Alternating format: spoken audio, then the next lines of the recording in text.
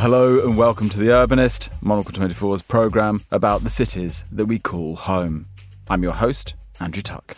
Coming up. It's big tragedy for our hometown, for our country. I'm a former boxer and once saying, no fight, no win. And that's why we're still fighting. We want Bucha to also be the symbol of how you could create nice place for living after the big tragedy. 5 months after Russian forces invaded the country, we travel to Ukraine to listen to the stories of its people, see the destruction in Bucha, and witness a nation that truly embodies the word resilience. Over the next 2 episodes of The Urbanist, we're going to take you with us on our travels as we speak to mayors, activists, residents and officials who are rebuilding destroyed apartments and businesses, defending the nation's borders, and making better cities to call home. But we witness something else too. It's summer. Cafes, restaurants and parks are open. For Ukrainians, it's simply a matter of getting on with things as best they can.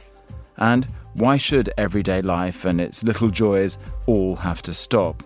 Monocle's Carla Tarabello reports.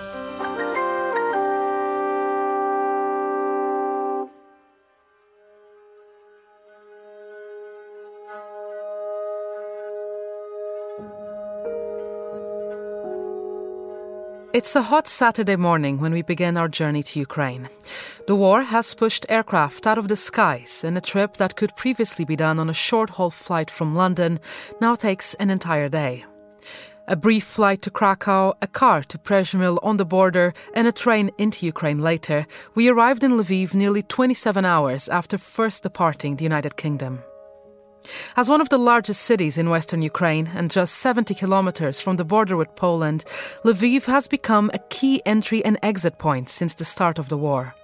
Almost overnight, it transformed into a hub for diplomats, as nearly 100 embassies temporarily relocated here. Today, it's home to one of the largest populations of IDPs, internally displaced persons. But despite being one of the furthest cities away from the front line, signs of the conflict can be found all around. In the inner courtyard of City Hall, officials give civilians regular briefings on what to do in case of a chemical weapon attack.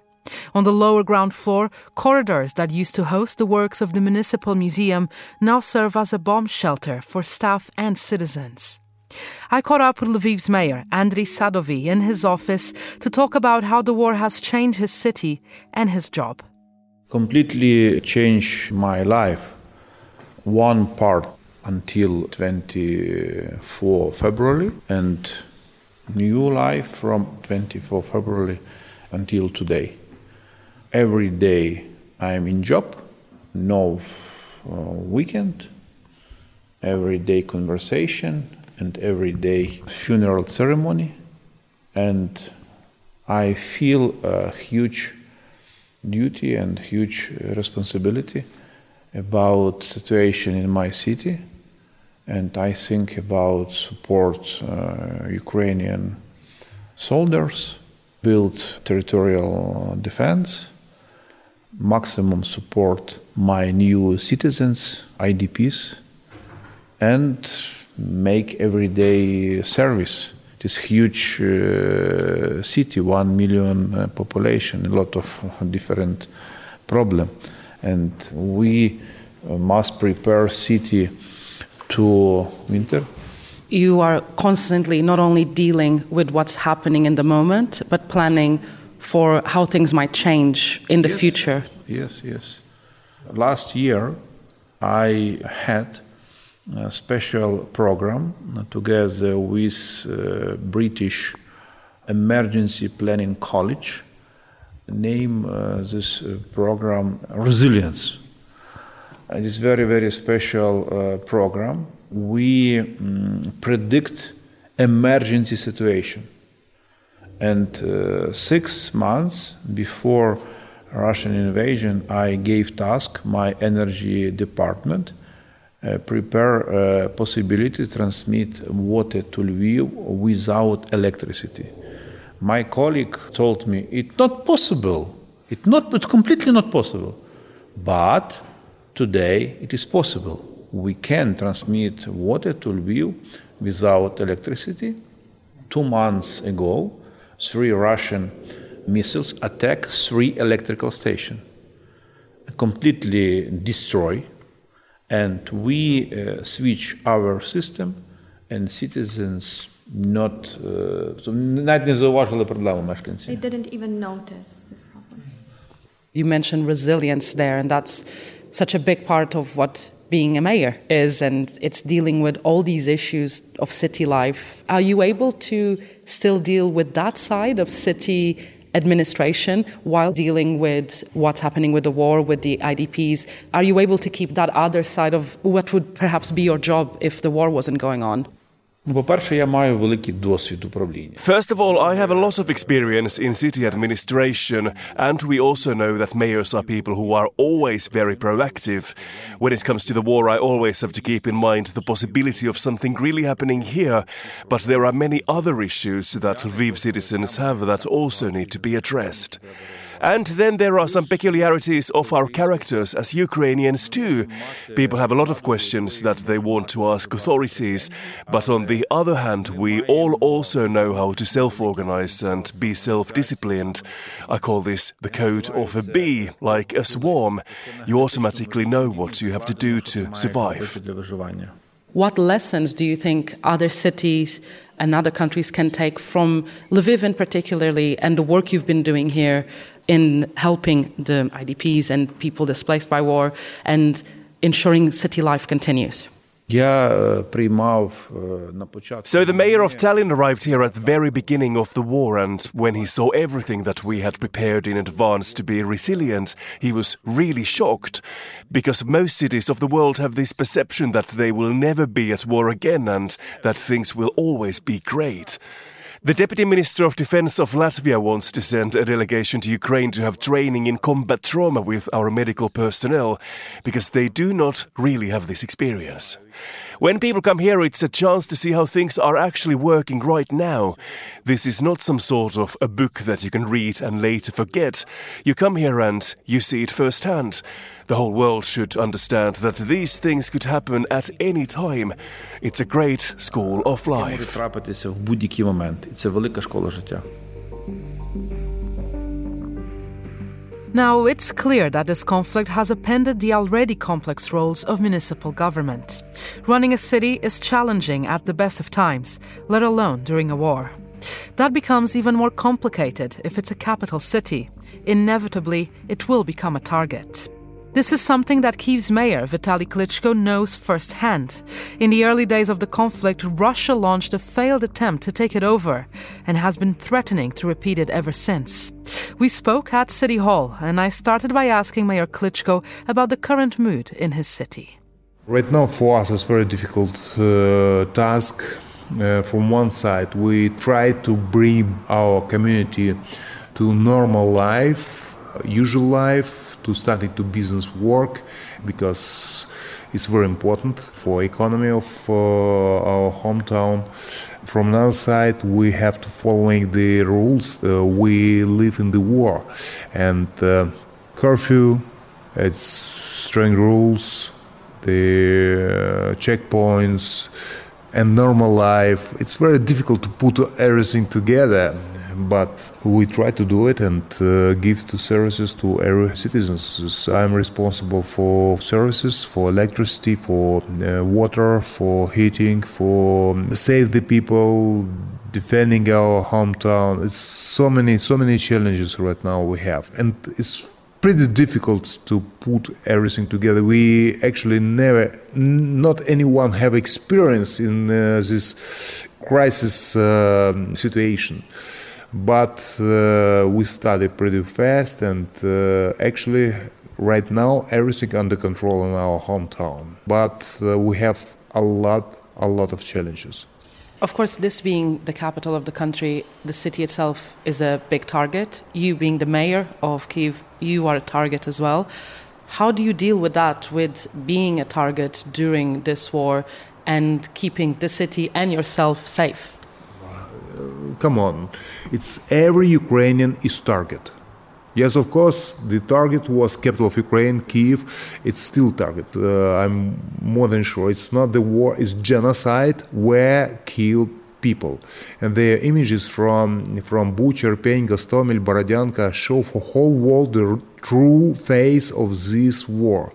Actually, the war have rules, but this war doesn't have rules. Kill children, women, old people, kill civilian, and explain liar.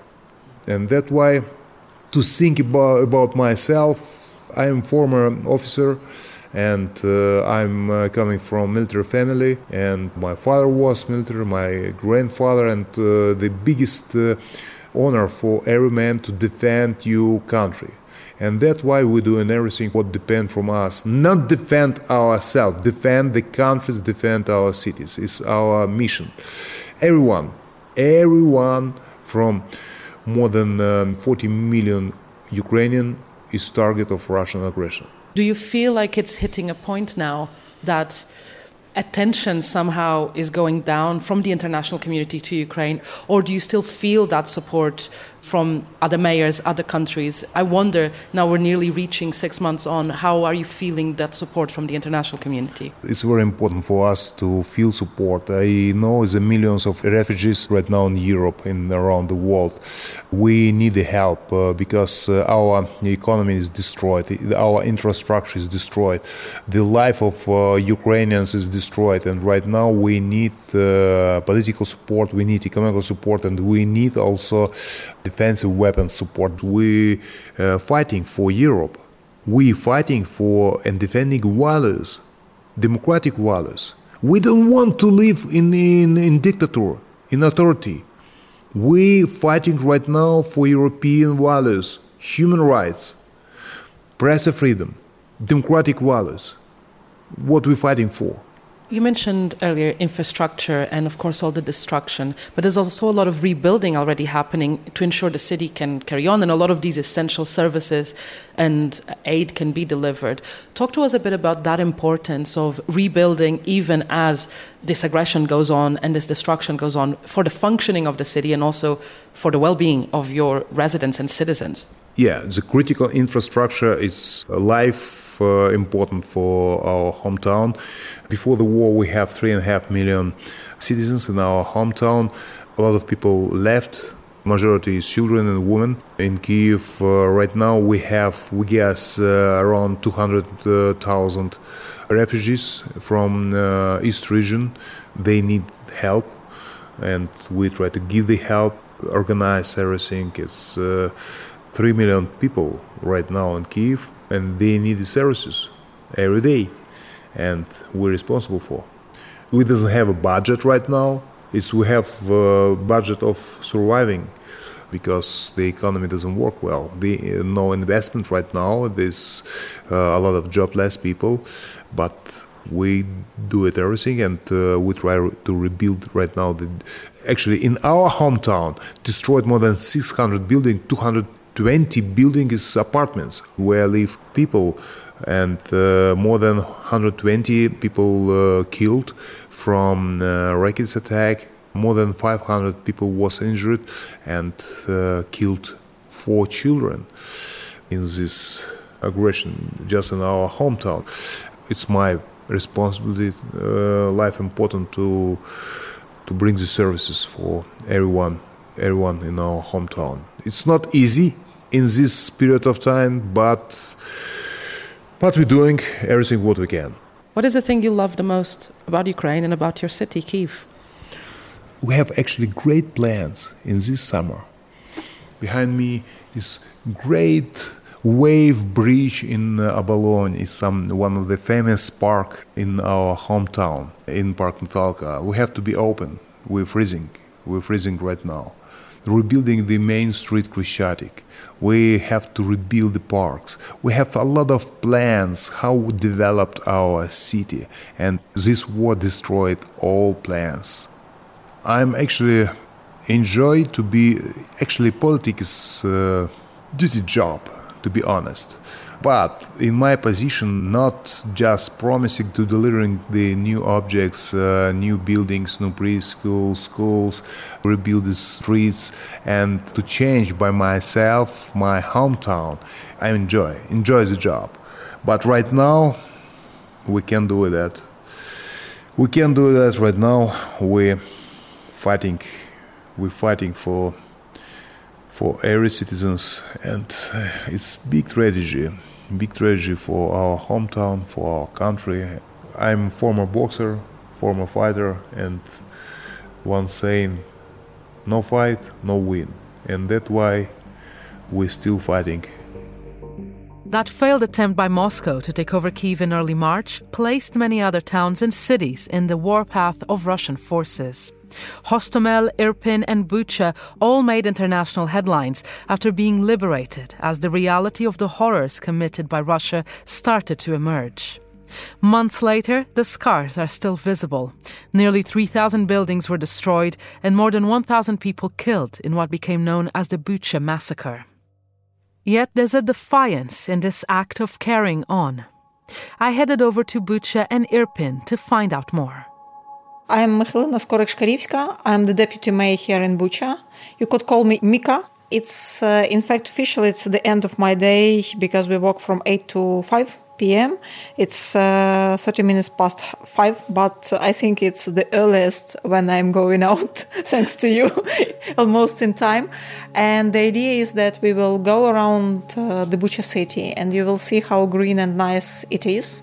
We visit the church, unfortunately at the place of tragedy, where we had mass grave and all the bodies are exhumated, but they are not identified yet. Not all are identified. And after that, we will go to the park and we will see our, for me, best corner of Bucha, the lake and the park, which was under the attack from the first days, because it's very close to Antonov Cargo Airport, where Putin was trying to drop off the troops. So you will see the peaceful life, but at the same time for the locals, it's all the places are marked by the war and by the occupation and by the invasion. So your job day to day is to go through that and try to write a moment? Part of it. We are in cooperation with the relatives trying to find those who are not identified yet.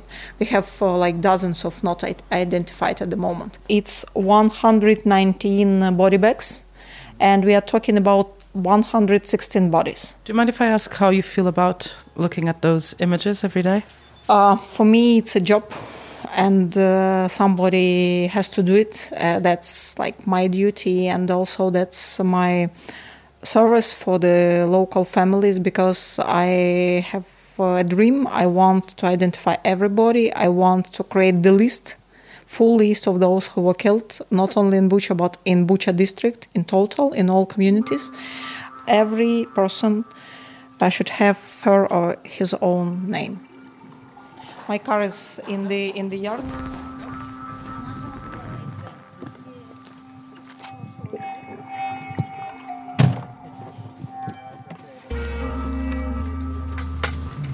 So that's the main street, Energetic Street, where the Bucha City Council on the right, the local hospital on the left, and straight there is the church where we had this mass grave. And the story is that Russians, when they controlled Bucha in the middle of March, didn't allow to bury people in the proper way, because cemeteries on the right and on the left.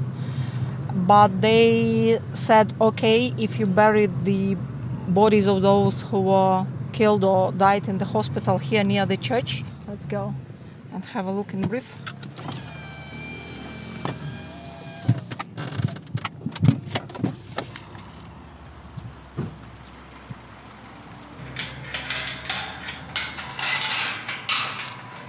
Go just like this.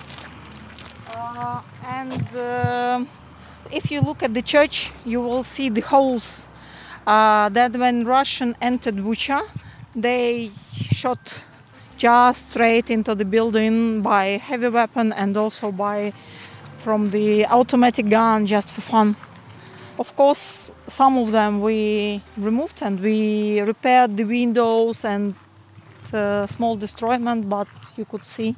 Was anyone inside when they were shooting at the building? No, because this church, this is upper church, it was not operating. So the priest was here till the day where that grave were made, and after that he was evacuated via Green Corridor.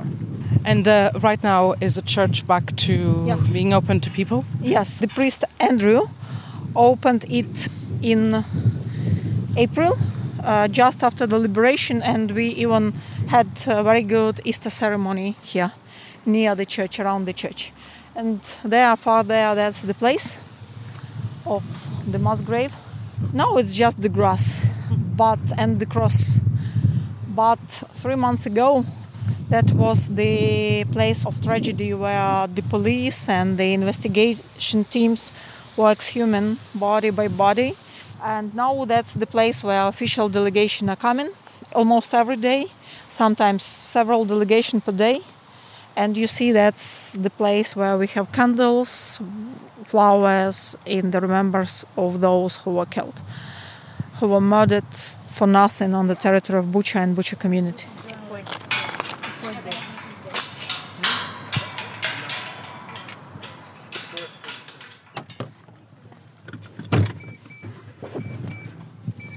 We kept this car just for the fishing before the war. But now when my colleague are criticizing me, I'm explaining, look, it's ideal war car. Don't worry. It's good. It's reliable. Yeah, we call it like Coltec because it's called Mitsubishi Colt, so we call it Coltec. Coltec, it's like my security. Keeps you safe and takes you everywhere. Yes, my security guy. So tell me about the park we're going to now. In fact, Bucha is very green, and it was a middle-class suburb before the war, and the city of young families. The biggest problem we had before that was not enough classes in schools, not enough kindergartens for the young families. And now when I came to Bucha for the first time after the liberation, I saw like empty streets, almost no cars and no kids at all. And when we saw like 3-year-old girl for the first time, her grandfather asked not to give her sweets because every adult was trying to give sweets to the, you don't see the destroyment, so we will not stop because it's covered and it's under the reconstruction now. There's a lot of rebuilding already going on. We counted that almost 3,000 buildings were destroyed, and we have the analysis that 2,000 from them could be repaired fast, like in months, 2 months or 3 months' time, if we have enough people to work, material to repair, and money to do that. And we are trying to do this fast repairing as quick as possible in order to be prepared for the very hard winter. And so we are started from small destroyment, and we are planning to move to the heavily destroyed places afterwards. It's very important to finish this as much as possible before the wet period, otherwise after the winter the situation will become worse than it is. But you see that like city is active, kids are playing football on the left. We have cafes and restaurants, lots of them are operating. So now it's like normal life, not like it was in April when we had no electricity, no mobile connection, no gas, no water, nothing. Just like -5 or +8 without heating inside the houses, very cold. So we are happy that Bucha is recovering so fast. We are turning right. This is the road to the park, and it was empty for the first time when I was driving here, but now you see even the park is operating like it usually during the summertime.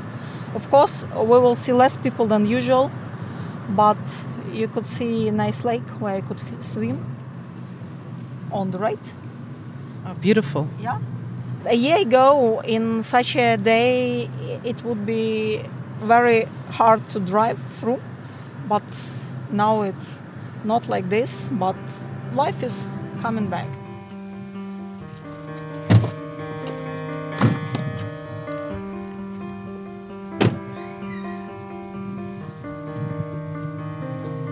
We are in the Bucha City Park.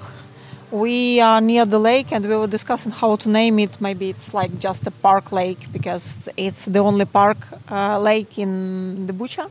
We see people who are staying in the water, who are swimming. Of course, few of them, but they are enjoying the summertime like they did a year ago. We have lots of young families and young people here. For us, it's the sign of recovering, and we hope that we will have more and more people coming back to Bucha in the nearest future. But you could see even in this park the signs of the war, like here. There was some sort of result of bombing here, even in the park. We don't know why. Russians attacked the park, attacked the just nice place, no military inside, but they did. We fixed all we could do during this time after the liberation. We have Red Fish Lake on the left, and we wonder whether the fishes are there, and they are. Here we're stepping, we can hear the water, we're seeing another sign of the destruction. How do you feel about that? Look, but that's the reality, because this war is, for Ukrainian, that's war because of nothing, but in fact we understand that that's like civilization war between the dictatorship and democracy, between like European willing of Ukrainians to be a part of democratic world and Russian ambitions to control all the territory. But we realize that Putin doesn't need people here. He needs the land without Ukrainians, the land without people. So his dream is empty parks and empty streets, no kids, no families here. Our answer should be we need to fight and to live at the same time. Do you have a lot of cooperation at the moment with other cities, both in Ukraine and outside? We are building relations city to city because they are very helpful. For example, we signed an agreement with Cascais in Portugal, and they are supporting us to repair some kindergarten or school. We signed the agreement with Bergamo, and they are helping us to reconstruct kindergarten in Havrilivka village in Bucha community. We also have very good friends in Lithuania, Palanga, and Palanga helped us with food supply and with lots of stuff from the early beginning. We're also trying to build up a friendship with German and French city. The mayor of Dunkirk gave a proposal for us to be the sister city, and we think that's the good symbol of recovering in the world. So we want Bucha to also be the symbol of how you could create nice place for living after the big tragedy.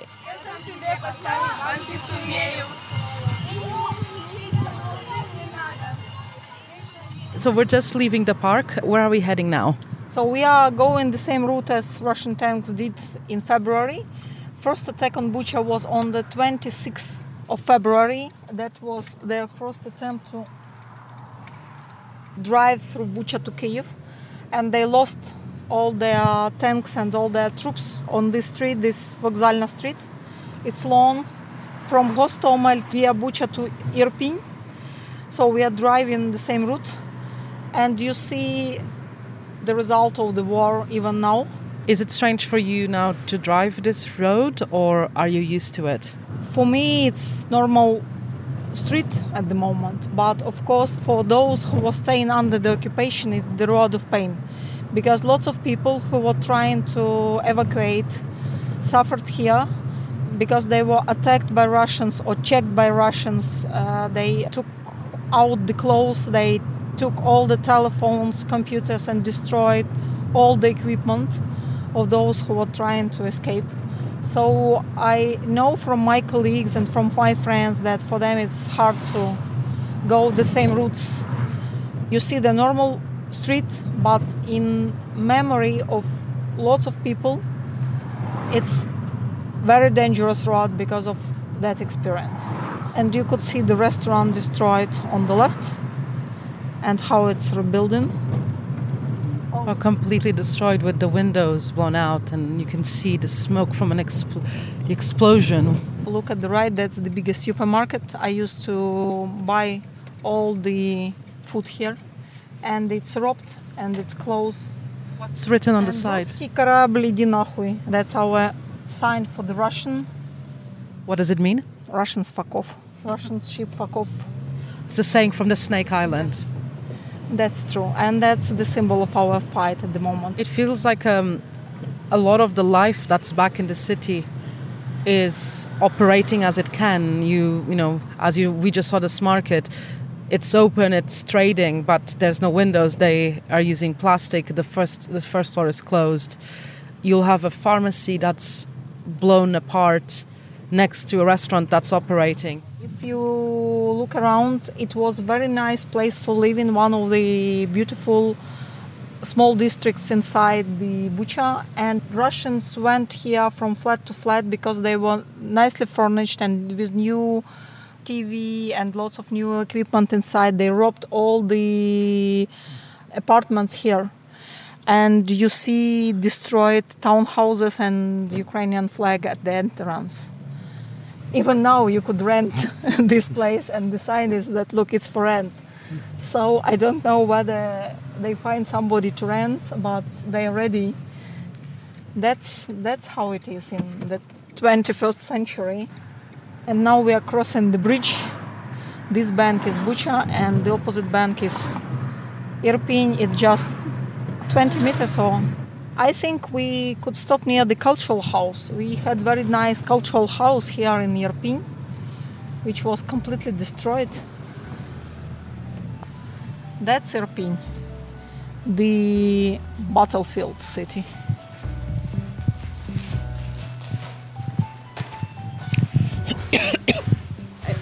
I don't like this smell. Yeah. So we are inside the cultural house, and you see that everything is burnt and destroyed. And you see that the roof is down there instead of the place where the people who were enjoying the concert were sitting.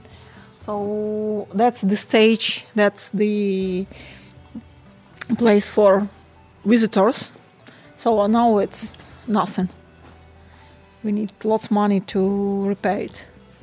Do the citizens here in Irpin, the destruction of this building in particular, affect them? Because you were mentioning how this is a place, that people really enjoyed coming, that almost a place of pride. I think for those who enjoyed the concert here and for the cultural people who were coming here, of course, that's a big loss. Because it's not so effective maybe like to lose the house, but that's the cultural place where people were enjoying nice music or good concerts.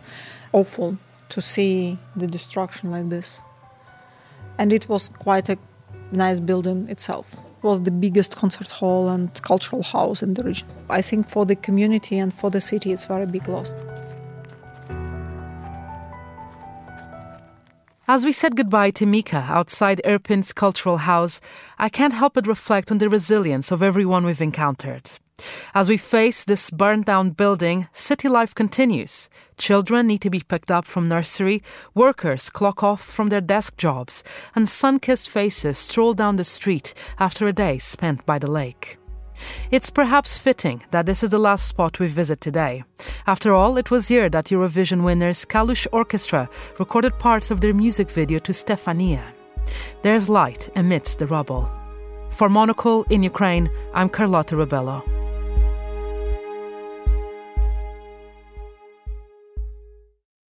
And that brings us to the end of part one of our Ukraine special here on The Urbanist.